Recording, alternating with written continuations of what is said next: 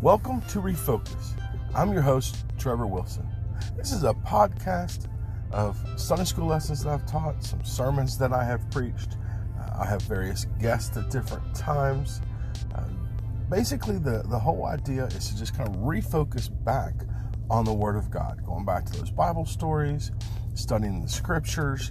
Let's just kind of get out of ourselves, out of our own thinking, and go back to the Word of God and see what He has to say. I love those old Sunday school lessons when we were kids. We seem to have gotten away from some of those, just the bare bones bottom of what the Word of God, the meat and potatoes, if you will. So I hope you enjoy and pass it along and share.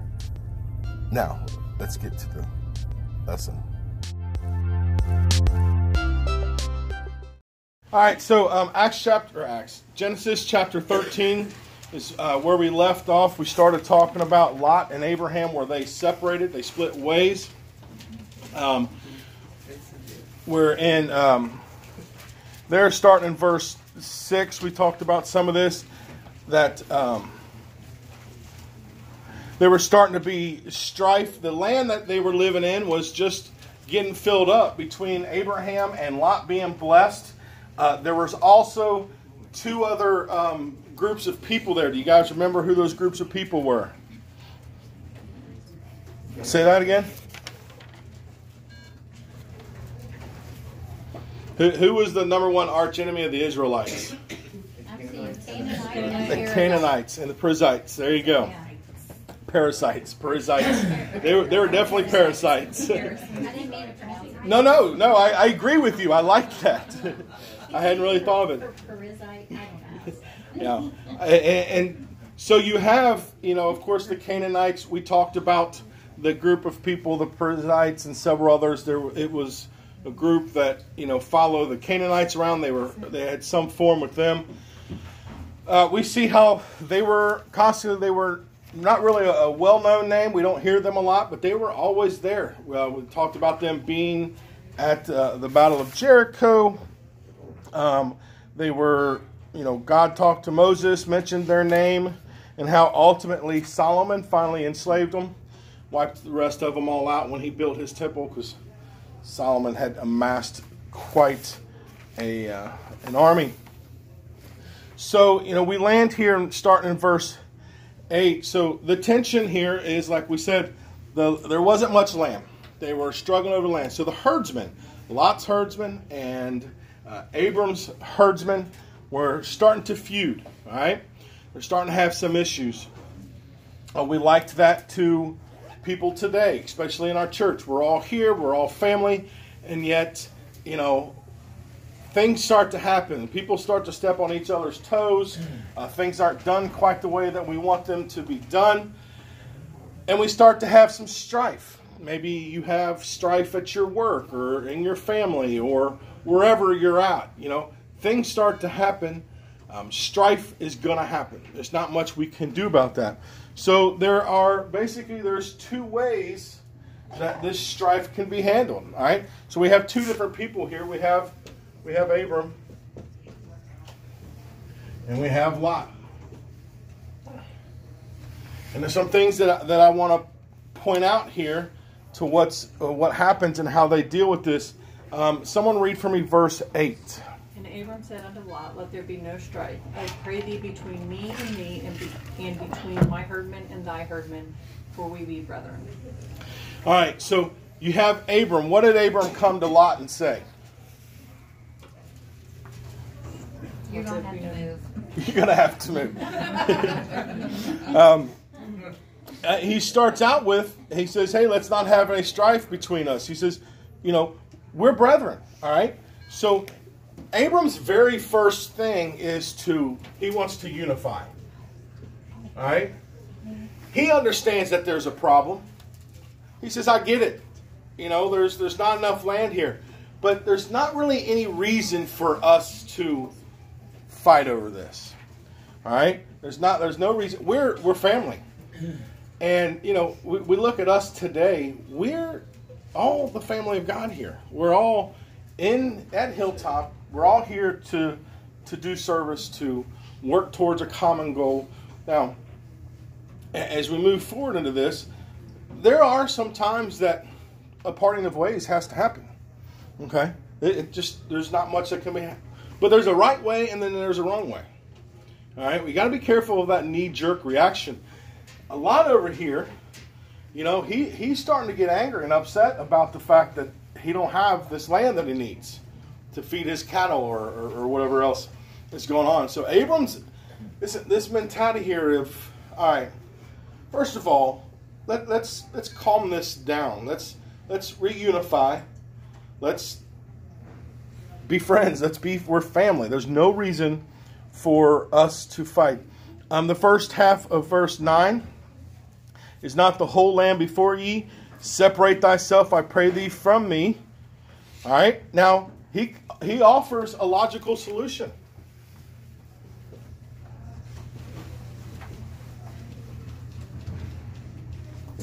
All right. Now,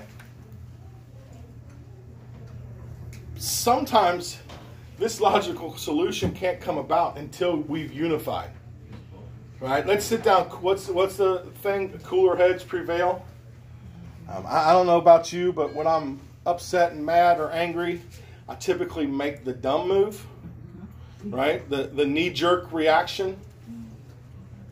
You can't make decisions when there's attitude, when there's strife, you're not thinking clearly, right?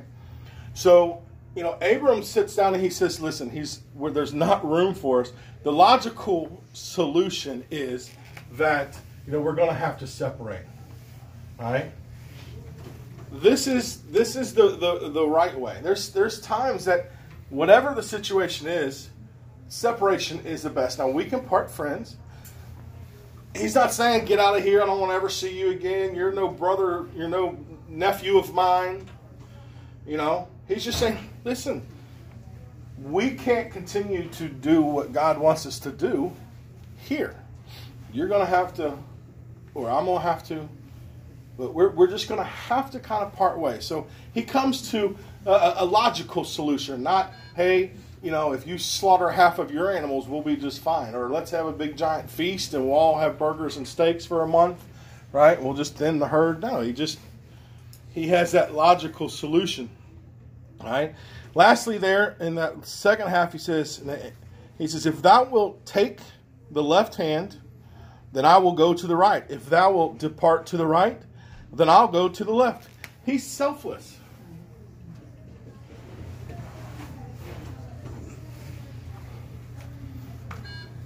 And this is key. This is really key. This is what sets us apart from the rest of the world. He's taken that chance of maybe being taken advantage of. And, we hear all the time, well, no one's going to get one over on me. It's mine, it's mine, it's mine. We teach our children to share, and yet we grow up as adults, and our mentality is, they don't take advantage of me. Sharing's for the kids, not us. I like that mentality. You don't share with the kids. Yeah. So, that selfless mentality. Listen, whatever the betterment to the kingdom of God. You see, God's blessing Abram, right? What did he tell him? He went through and said, I'm going to bless thee. I'm going to grow thee. I'm going to make you a great nation. You're going to bless others. Had he not taken this stance and him and Lot stayed feuding, who knows what would have happened? Now, mind you, he already had that situation where he went down in Egypt and his wife became his sister and things kind of fell apart. So, he's come back out with, seemingly a little bit better of an attitude here. So we need to figure out how to make things work so that we can both continue on our path of what God wants us to do. And ultimately, even if our ministries are different, there's a way that we can still work together. There's a way that you can still serve God in what you're doing, and I can still serve God in the way that I'm doing, to get what needs to be done. It's not about me. And this right here is the number one problem in America. It's all about me. Me, me, me. What? Was it? Andy was reading a book and he asked me, hedonistic society. Right? It's all about pleasure. Whatever pleases me goes.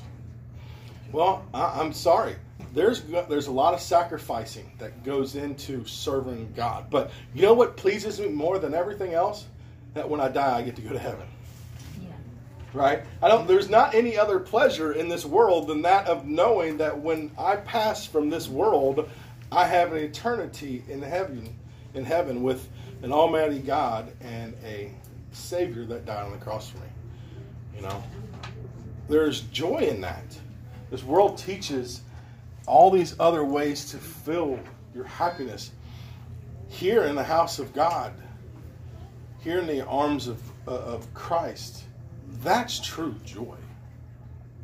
You know, we mentioned before class, when we're going through these hard times, the worst thing you can do is fall away from God. He's our protector. He's our Savior. He's our strength. He's our rock. Whatever, you know, all those names, the bread of life. He's everything to us. And yet, it's amazing to me. If I start going through a hard time, my first thought is not, well, I'm sad today. I guess I can't go to work for a while. You try that a lot. Yeah, it don't work. You know? You got mental health days. Yeah. You know, and it's just after a while they don't send you those paychecks, right? The bill collectors, you can't tell your bill collectors, listen, you know, I'm going through a rough time. I'm really sad, you know, so I just can't pay my bill this month. I'm pretty sure they're not going to be like, oh, that's no worries. Don't worry about that. This one's on us, right? But yet when it comes to things of God, we think, well, it's not that big of a deal. When this right here is the most, listen, I need my job to support me and my family. But I need God to help me through, to protect my family and support my family and myself. And it's like God always takes a back seat because that selflessness doesn't always kick in. Yeah, you know, well, you know, Sundays it's tough to get up for church. 10 o'clock, 11 o'clock. What time you get to work? Oh, well, we work 12-hour days. I'm at work at 4 in the morning. You know, it's like, go ahead. I had a question about that.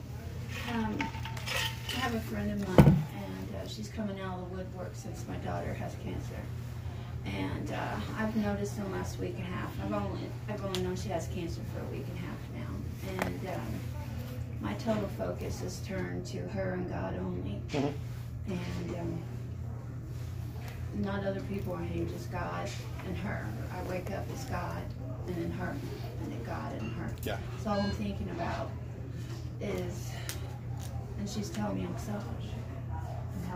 How can I be selfish? Am I being selfish? What's her reasoning for being selfish? I mean, you're focusing on your daughter. I'm focusing on my relationship with God and my relationship with my daughter. Well, I mean, those are the Not most... her, not my grandbabies. Yeah, the grandbabies are her kids. Well, you're not cutting them all out. You're not like, hey, I don't have nothing to do with your grandbabies, right? No. Am I using my relationship with God the right way? Now, listen, there comes times in our lives where you kind of have to streamline. And in a situation, I mean, your daughter needs help with the kids. You know, she's got the cancer that's coming on. God took the breast cancer out of her breast. Yeah, well, you know, and she needs to come to know the Lord and your relationship with Him. You know how I told you she's Navajo? Yeah. She's been posting on Facebook, and she came to me and asked for a Bible. She told me just 3 days ago, Mom, I think I want to walk with Jesus. Well, that's awesome. And that's because you're working on your relationship with God. She sees that in you. I'm nonstop praying or thinking about God or reading the Bible. I'm nonstop. Yeah. And I feel like this is my, like you told me, this is work. Yeah. And I'm working hard. I don't want her to die. Yeah. And because that cancer's in all her lymph nodes.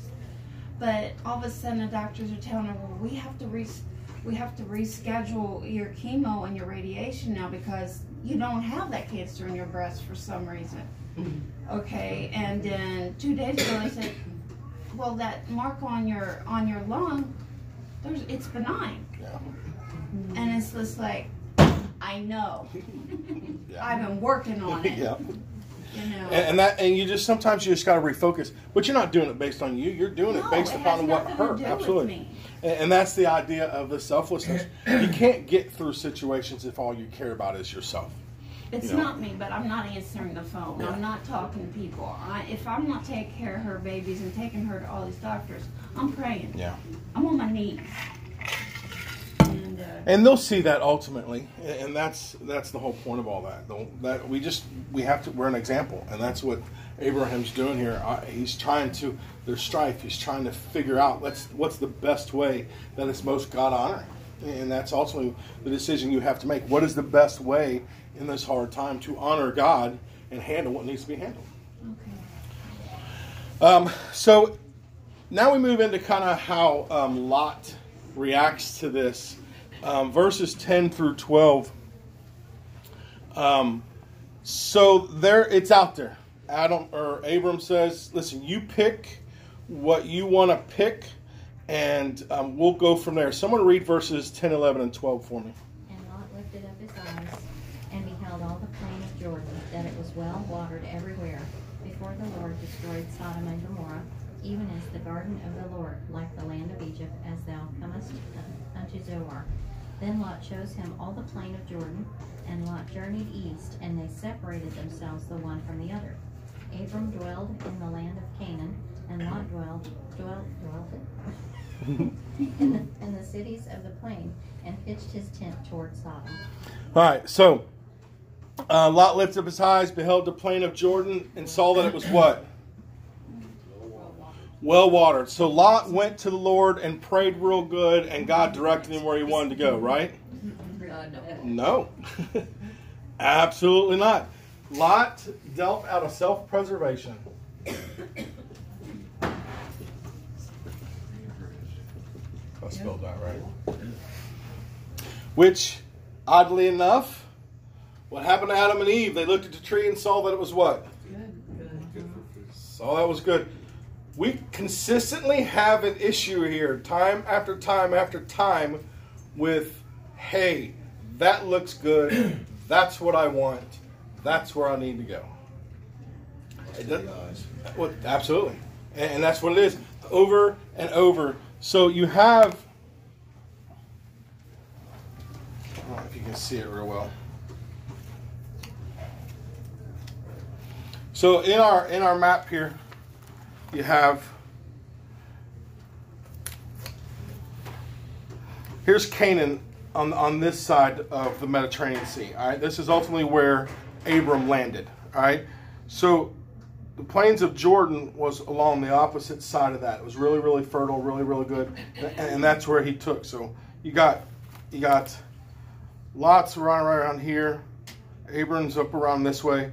This little, in the Dead Sea or Salt Sea, this little, we don't know exactly for sure where Sodom and Gomorrah is, all right? Because, for one, God laid waste to it. They found it. They think they found it. They haven't found it for sure. But the Dead Sea has grown so much that they believe it was this little hole right here. There's a couple spots right here.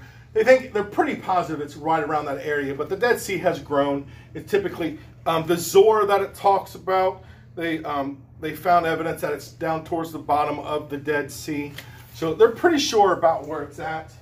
Where it was at. But the Dead Sea has grown and swallowed a lot of that up. But so what you have, for one, he looks out and he says, this is the land I want. He wants it because it is well watered, all right? Now, the worst part about this is, where did he pitch his tent towards? Sodom. Verse 13. Someone read for me verse 13. But the men of Sodom were wicked and sinners before the Lord exceedingly. So it's a great city for God, right? No. So here's what he does. He self-preserves, right? And he takes his eyes off the promised land.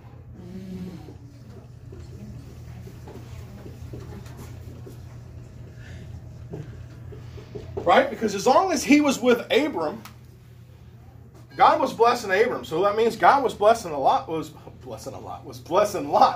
Right? He had a lot. Right? It talks about all that he had. They were loaded. They were filthy rich. When you want to talk about money upon money, these two, they were it. One decision, one strife. You can either unify or you can self-preservation. And this is the choice. And it's downhill for Lot from this point on. Lot's making that choice, facing a corrupt and sinful city. We know what comes after a while. We know that Sodom and Gomorrah is ruled back in chapter 10, verse 19. It tells us, and the border of the Canaanites was from Siddim, as thou comest to Gerar, unto Gaza, and thou goest unto Sodom and Gomorrah, and Adam and Zeboim, and even unto Lashites. These are the sons of Ham. All right? So, who's Ham? Noah's son, who looked upon his father and told everybody about it. The curse happened, right? So it's not a shock to Lot. Lot knows what Sodom and Gomorrah was. It's not like he was surprised that, oh my goodness, Sodom and Gomorrah turned out to be a bad town. They knew what Sodom and Gomorrah was. There was a reason why they weren't around where that was. Why the land of Canaan, where God led Abram, was on the opposite side of all of that. What was going on? You have they end up there, right? So they close the story. There's it goes on with Melchizedek. It goes on through a little bit, but I want to fast forward to a story that's not all that well known. Does everybody know about when Lot was captured? All right, well, let's go to chapter 14. All right. So we leave Abram is in the land of Canaan. He's where God wants him to be. He's growing. Things are going great for him. We leave Lot where he went in the valley, and he's looking at, his eyes are now fixed on the things of the world, and he's nowhere near the promise where he should be. Verses 1 through 3 talks about a great war. There are 4 kings versus 5 kings. This war happens. They meet in the valley of Siddim, which is so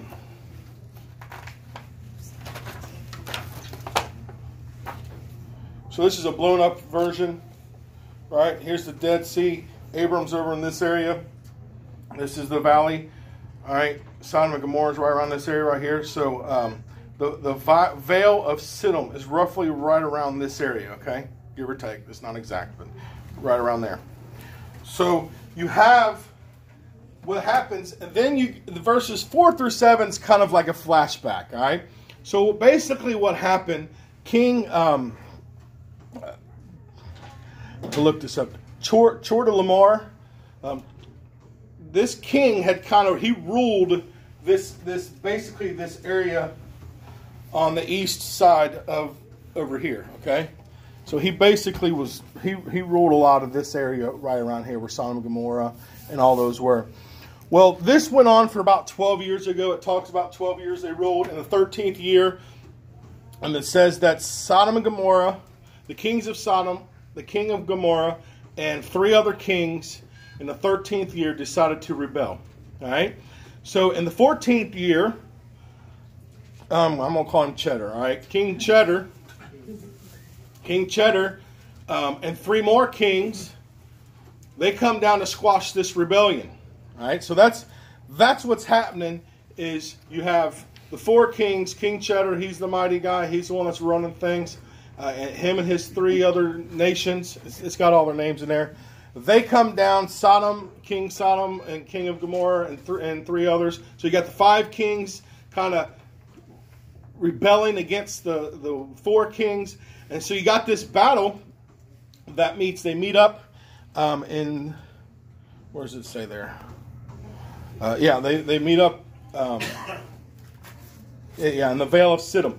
So what happens here in the Vale of Siddim, it's filled full of, slime pits. It's filled full of all these slime pits. Well, that don't work out so well for the defensive side or the rebellion side or whoever you want to call, right? So they lose. They lose to the four. Verse 8.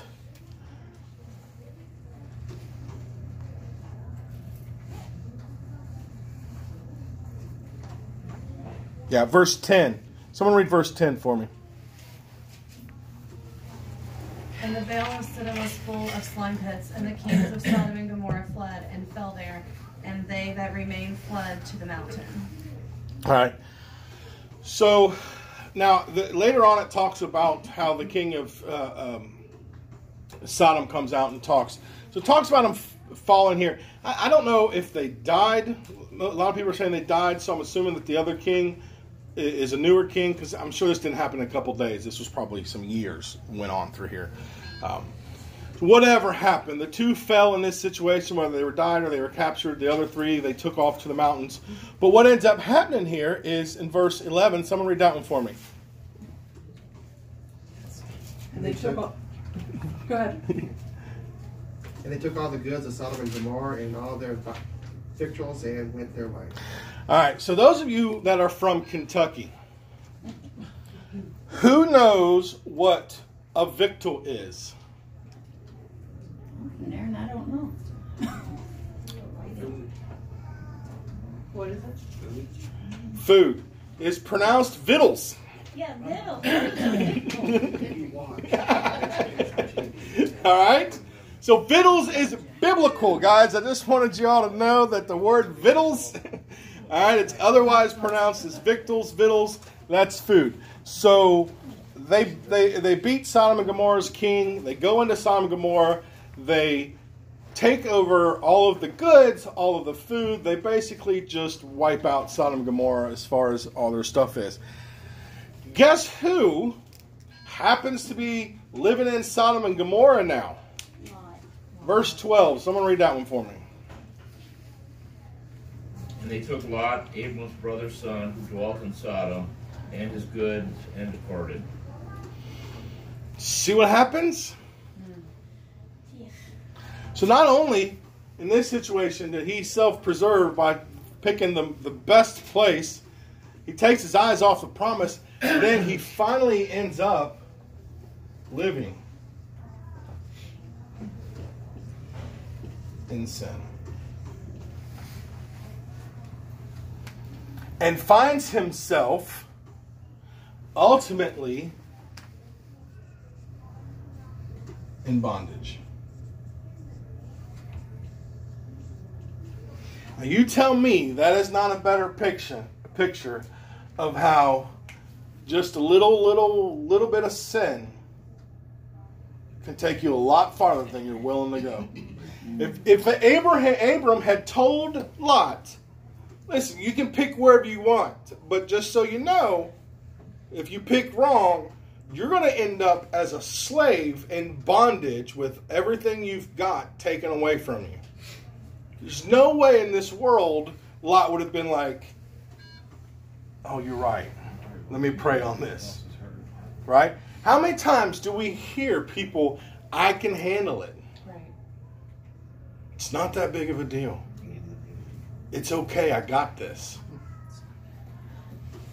And then they move from one bad to another bad choice, to another bad choice. Moved his whole family. I mean, he would have, when he went and moved, separated from Abram, he would have had his children and wives and everyone. So this isn't like Lot ended up in Sodom by himself and found a wife down there. This was his entire family. In fact, it reads later on when we get, next week we'll talk about it, how there are, all his goods and women and other people, So this is one little, hey, it's not that big of a deal, that looks like a really, really good place to go.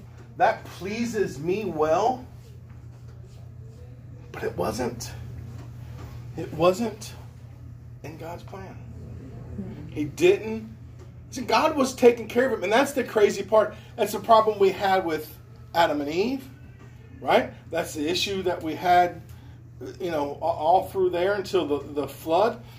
We have people that are in the will of God, that God is taking care of, decides the grass looks a whole lot greener on the other side. I can take care of myself much better over there. And look where they end up. A lot of times that's how, we as Christians, even myself, I'm following God, but when issues happen, it's my first instinct, I'll fix it. I got it, So it's... We have to be careful about when opportunities arise. Just because this seems like a great thing, it doesn't mean that's what God wants you to go do. I mean, how many families have we seen, I just can't pass up this opportunity. And then the next thing you know, they're either out of church or their family's falling apart or your name. Absolutely. We must trust that when God says, I will take care of you, He will take care of you. And it doesn't matter if there's $1 billion on the other side of there. If that's not what God has planned for you, which I really think he should try. I really think I'd be okay with $1 million. Apparently he doesn't think I can handle it. I think I could, At least let me fall. Let me try. You know what I mean? He's a loving God. He'll give me a second chance, right? Good. And at any time, Lot could have turned his tent around, taken his eyes off, stopped looking. Absolutely. Absolutely. We kind of have to think about that in our lives. Yeah, yes, you're exactly right. In any one of these, he could have, when he decided to move into Sodom, he could have very well just moved back closer. At any point, even when he decided to make that first initial, he had opportunity after opportunity. We don't know how many years. Like I said, the rebellion, they were under slavery for over 12 years. I don't know how long this story was taking place when all that happened, when Lot, but, there's definitely numerous times here Lot could have. But you want to know why he didn't? Because things were going good for him there. Not going through any hard times. Isn't it amazing how we really don't never turn back to God until all of a sudden life falls apart? No. And what's typically why God let that happen to me? Right. Well, because you made a bad choice here. You're making a bad choice here. You made a bad choice here. Oh, now it's God's fault. I love those. Well, God let that happen. No. You put yourself in all of these positions, and now God's the bad guy because you made boneheaded decisions. All right? So we'll stop that there.